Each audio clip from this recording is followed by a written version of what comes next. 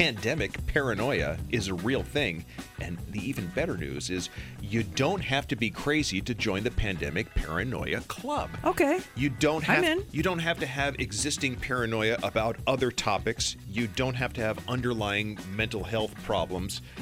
Pandemic paranoia is kind of a standalone thing. It's not a pre-existing condition. No pre-existing Okay. conditions necessary because it is such a widespread thing and it's something that we've never experienced before. Yeah. And so people who would ordinarily not be paranoid are suddenly just Going, what the right, heck? looking All around. twitchy. Right.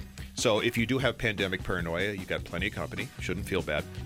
I have often referred to my wife as paranoid. Wally.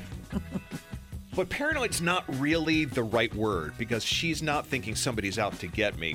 She's more like extra prepared for the worst case scenario that's never going to happen. That's me. Hope for the best, expect the worst. She's prepper paranoid is what she I is. like that. Mm-hmm. We're kindred spirits. She has a whole bunch of, empty juice bottles that when we're done with it, we fill it with tap water and Crazy water. Put it in the garage, and For the apocalypse. we refer to it as crazy water. And I remember years ago, my radio partner and I were out running around doing some station business, and we were near my house, and I just bought the house. So we decided to swing, and I wanted to give her a tour. Sure. It's like, here's the new place. Yeah.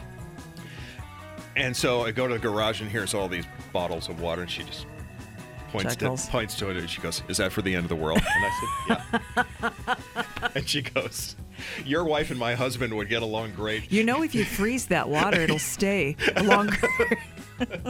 She says, "My husband's got me planting an end of the world vegetable garden so we can get together."